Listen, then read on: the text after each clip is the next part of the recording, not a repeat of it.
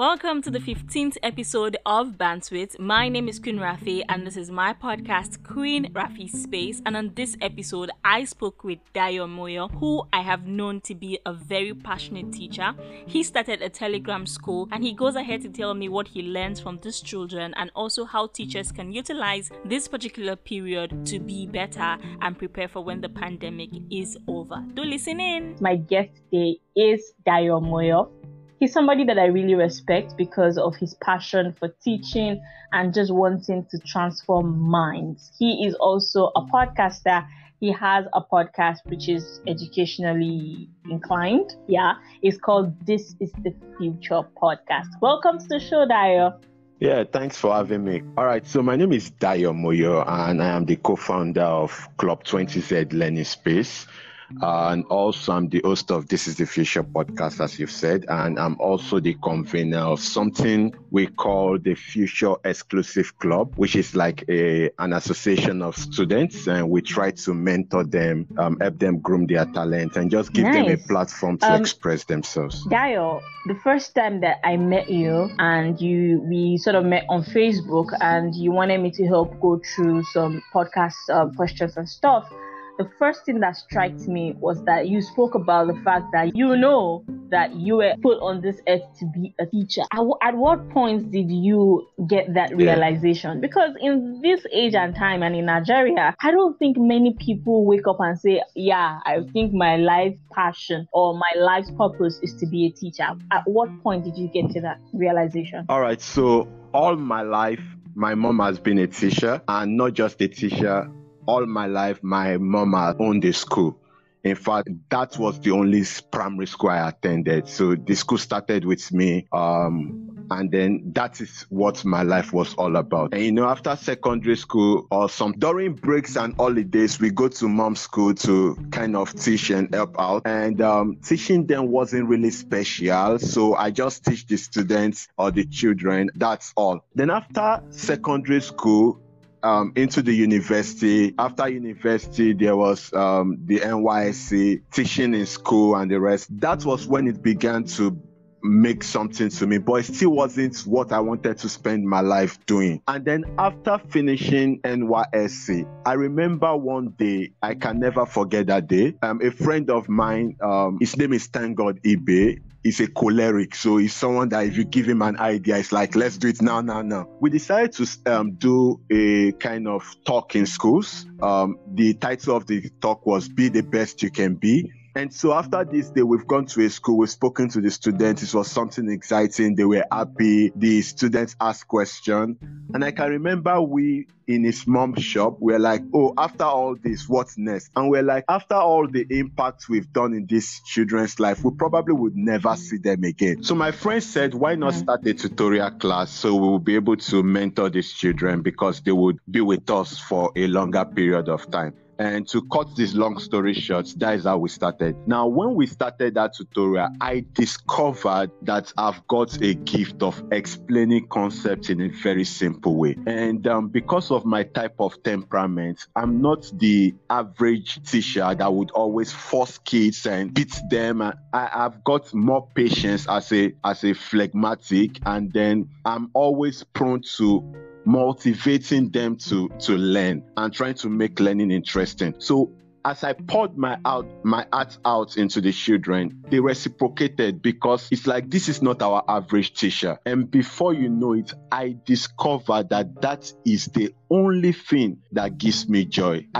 We did Saturday free class for them. I can teach from morning till 8 p.m. non-stop many times. I'm not even saying I usually do that. And it gives me joy. I'm very patient with the students. They can come again and again. I don't understand. And I'm not frowning inside of me. It's a joy to be able to help them understand the concept. And long story short, I discovered and I believe that this was what I was born to do. I'm not doing it. There is the money part which must come, but I'm not doing it primarily for the money. If I was doing it primarily from the money, I wouldn't be doing what I'm doing now. This is what I've done all my life. I've never held any other job. This is what I've been doing. This is what I do. this is what I believe I will do for a very long time. I don't know if I can do anything else. And the other part is that I'm very bad at multitasking. I'm someone who is very focused, so it does not give me the opportunity to even try my hands in other things the way some other people will be able to do. So very focused on what I'm doing, and I'm very, very happy. It's what gives me joy every day of my life. I'm smiling over here because you don't hear a lot of people get to that point in their life where they know that even if this thing doesn't pay me, I'm happy doing it. That is like the height of understanding what your purpose is. My mom listens to all my episodes and she's going to be really happy about this one because she is also a teacher and she exudes that same patience and just wanting to be there and repeating it over and over again. And I think that is something that not a lot of people get. I don't think I can be a teacher. Me, that somebody not get something 1, 2, I'm already screaming like a mad person. Yeah. So that point where you raise that you're very patient, you want to tell them over and over again, I think that is just what unlocks the fact that you were born and made to do this. So let's get to another aspect of your life I've noticed a lot. Dayo is the kind of person who is very big on transformation of young minds. Why is that important to you? Oh, that's very important. As I look at my own life, sometimes I think I shouldn't be a science student. The reason for that is I'm very passionate about writing. I'm very passionate about spoken word poetry.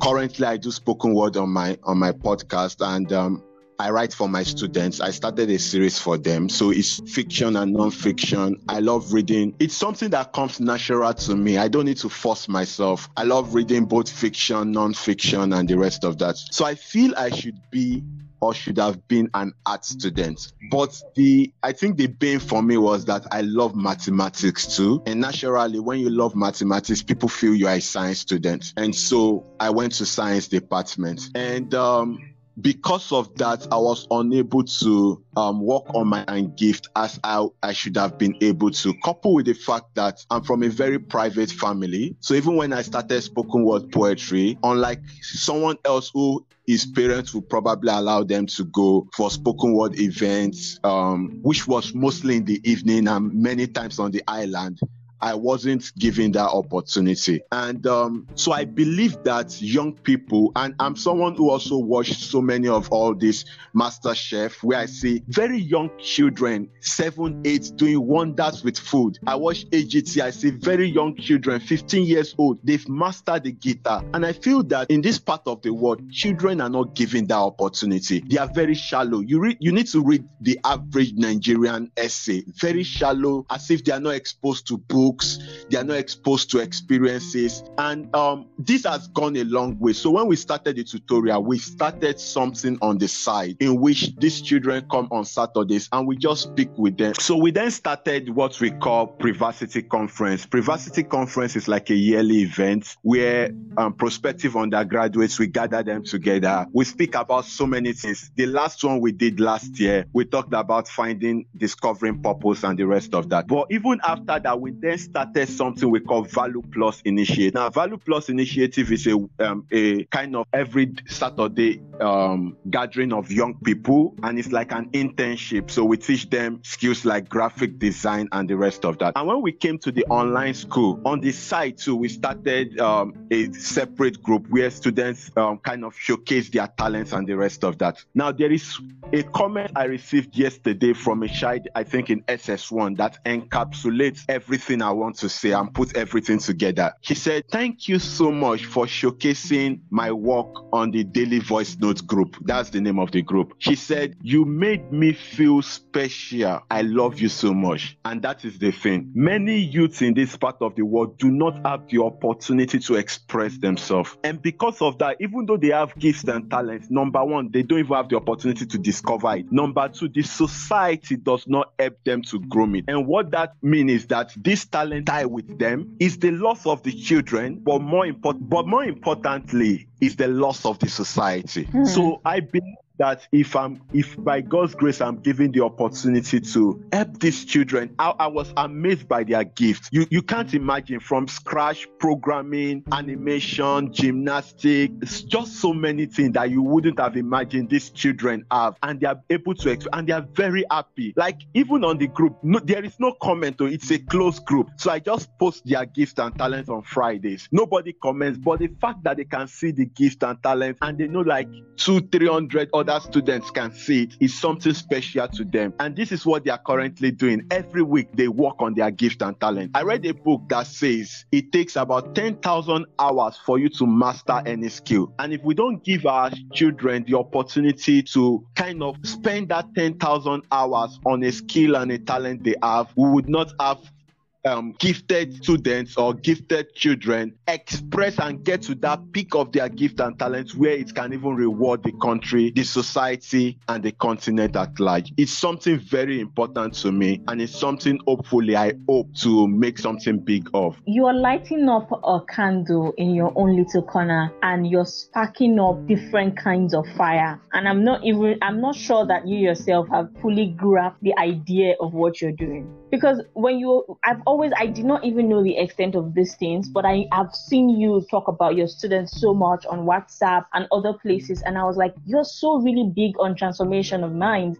And you're right. We have lots of amazing children in Nigeria, but because we focus too much on your math and English, some of these talents die. So people that should have been great footballers, people that should have been great dancers, great chefs, we kill them just because we want them to focus on English and mathematics. And what you're doing is amazing. Thank you. People would say that teaching and trying to educate people and everything that you do is a thankless job. Do you agree? No, I don't. Think that society underestimates the value of teachers. And I also think that, and it's not peculiar to Nigeria alone, in even advanced countries, we underestimate the value of teachers. But this is the way I see it. I'm not going to put in sentiment and say teachers should be paid so amount. I think the problem is more of an economic problem more than a society problem or a cultural problem. And this is what I mean by that. For example, if we take Nigeria as a case study,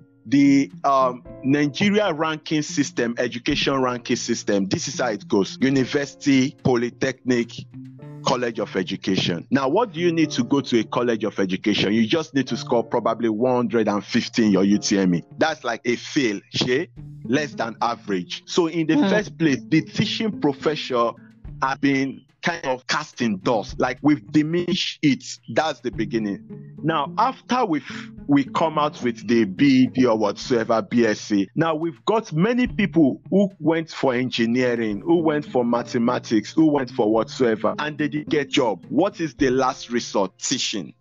So we have so many people available to teach. What that does in economics is that supply becomes more than demand. And anytime supply becomes more than demand, prices crash. So it then means that salary of teachers crash. That's the first reason. And in this part of the world, money is kind of about the worth of the profession. And that is why you discover that teachers are not really appreciated of that value system.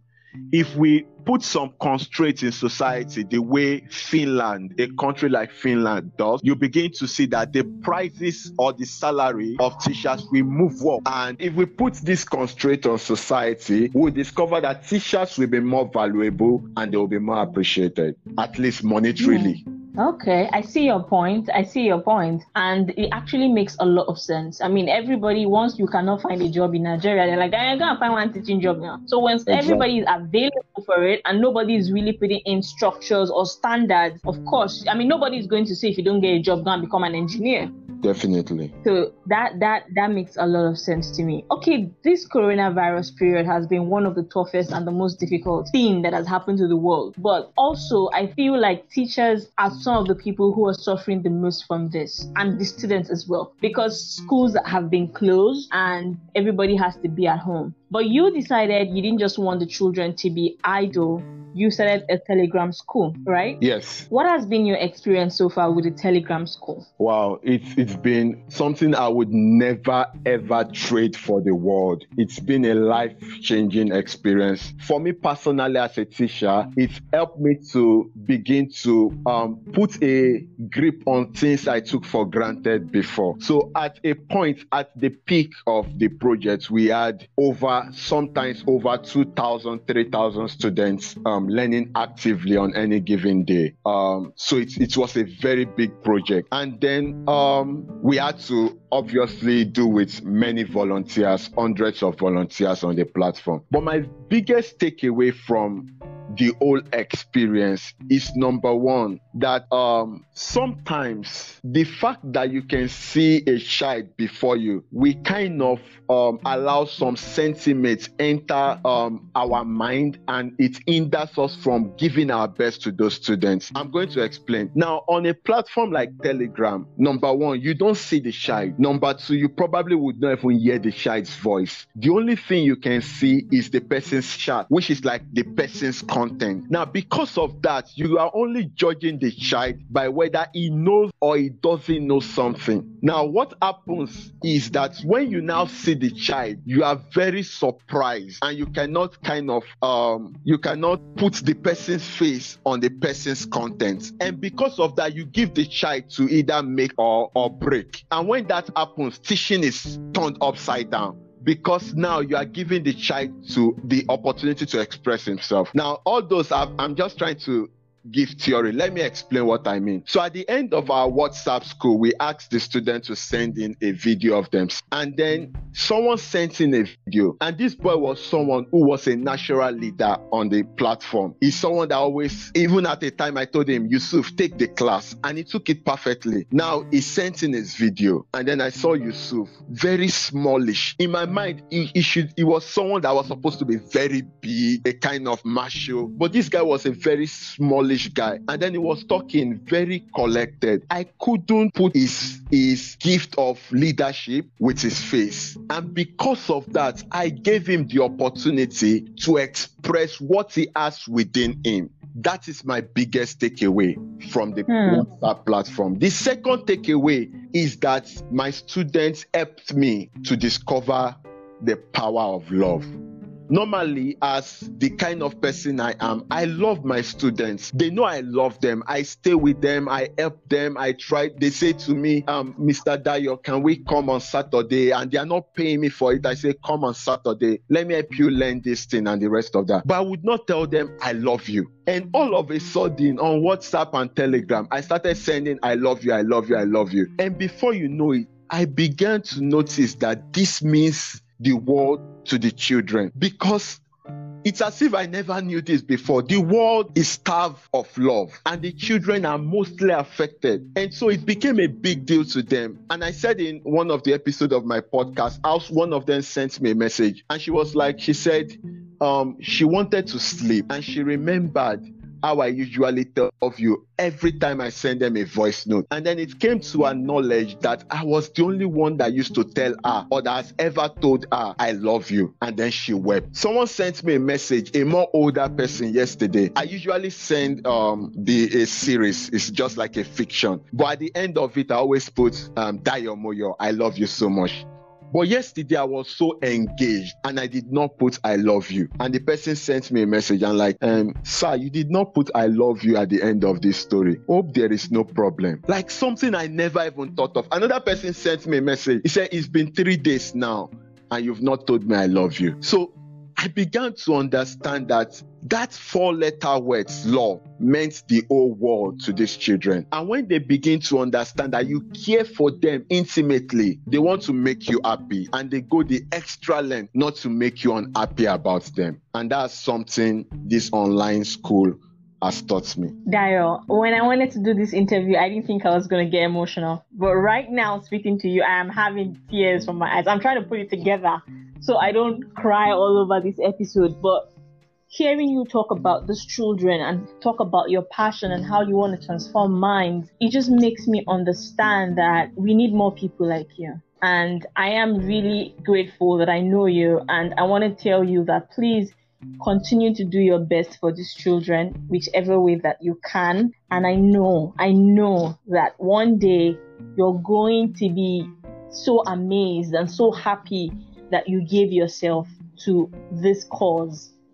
Because things like this never ever go up. I'm just blown away. I have tears in my eyes, you talking about the power of love. And I think this just goes to show that we as people, as adults that have grown up, it's time for us to actually, be more connected to these children. There is a spoken word that you had on your podcast that really, really touched me, where you were talking about the fact that, we're always saying children don't have problem, they don't have problem. What are you complaining about? You have food, you have this. But they might have issues that we don't know about because we just assume that children don't have issues. And it is really, really profound. Thank you so much for all that you do, Dayo.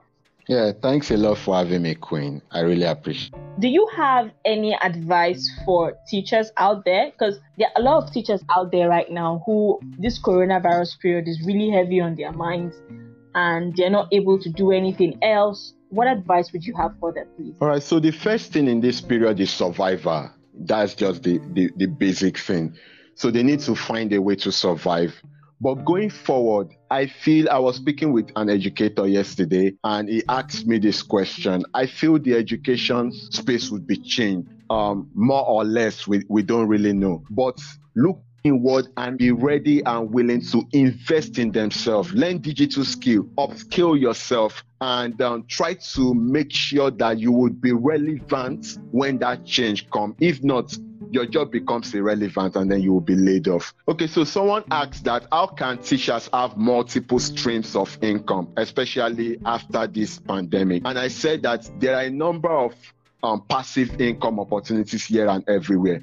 But if I want to zero it on in the education sphere, there are two major ways. Now, EdTech a form of EdTech is beginning to move up. I'm talking about companies like ULesson, Gradely.ng, in which they are trying to employ teachers as part-time to be able to teach students, and then they give them a cut. That is an opportunity. Now, the second opportunity is that before the pandemic, Nigeria has not been known to have indigenous video content, educational video content. But now that the pandemic has come, it's going to be an opportunity after the pandemic. So if you can create video content and host it on YouTube and then build a traffic around it, it's going to pay big time.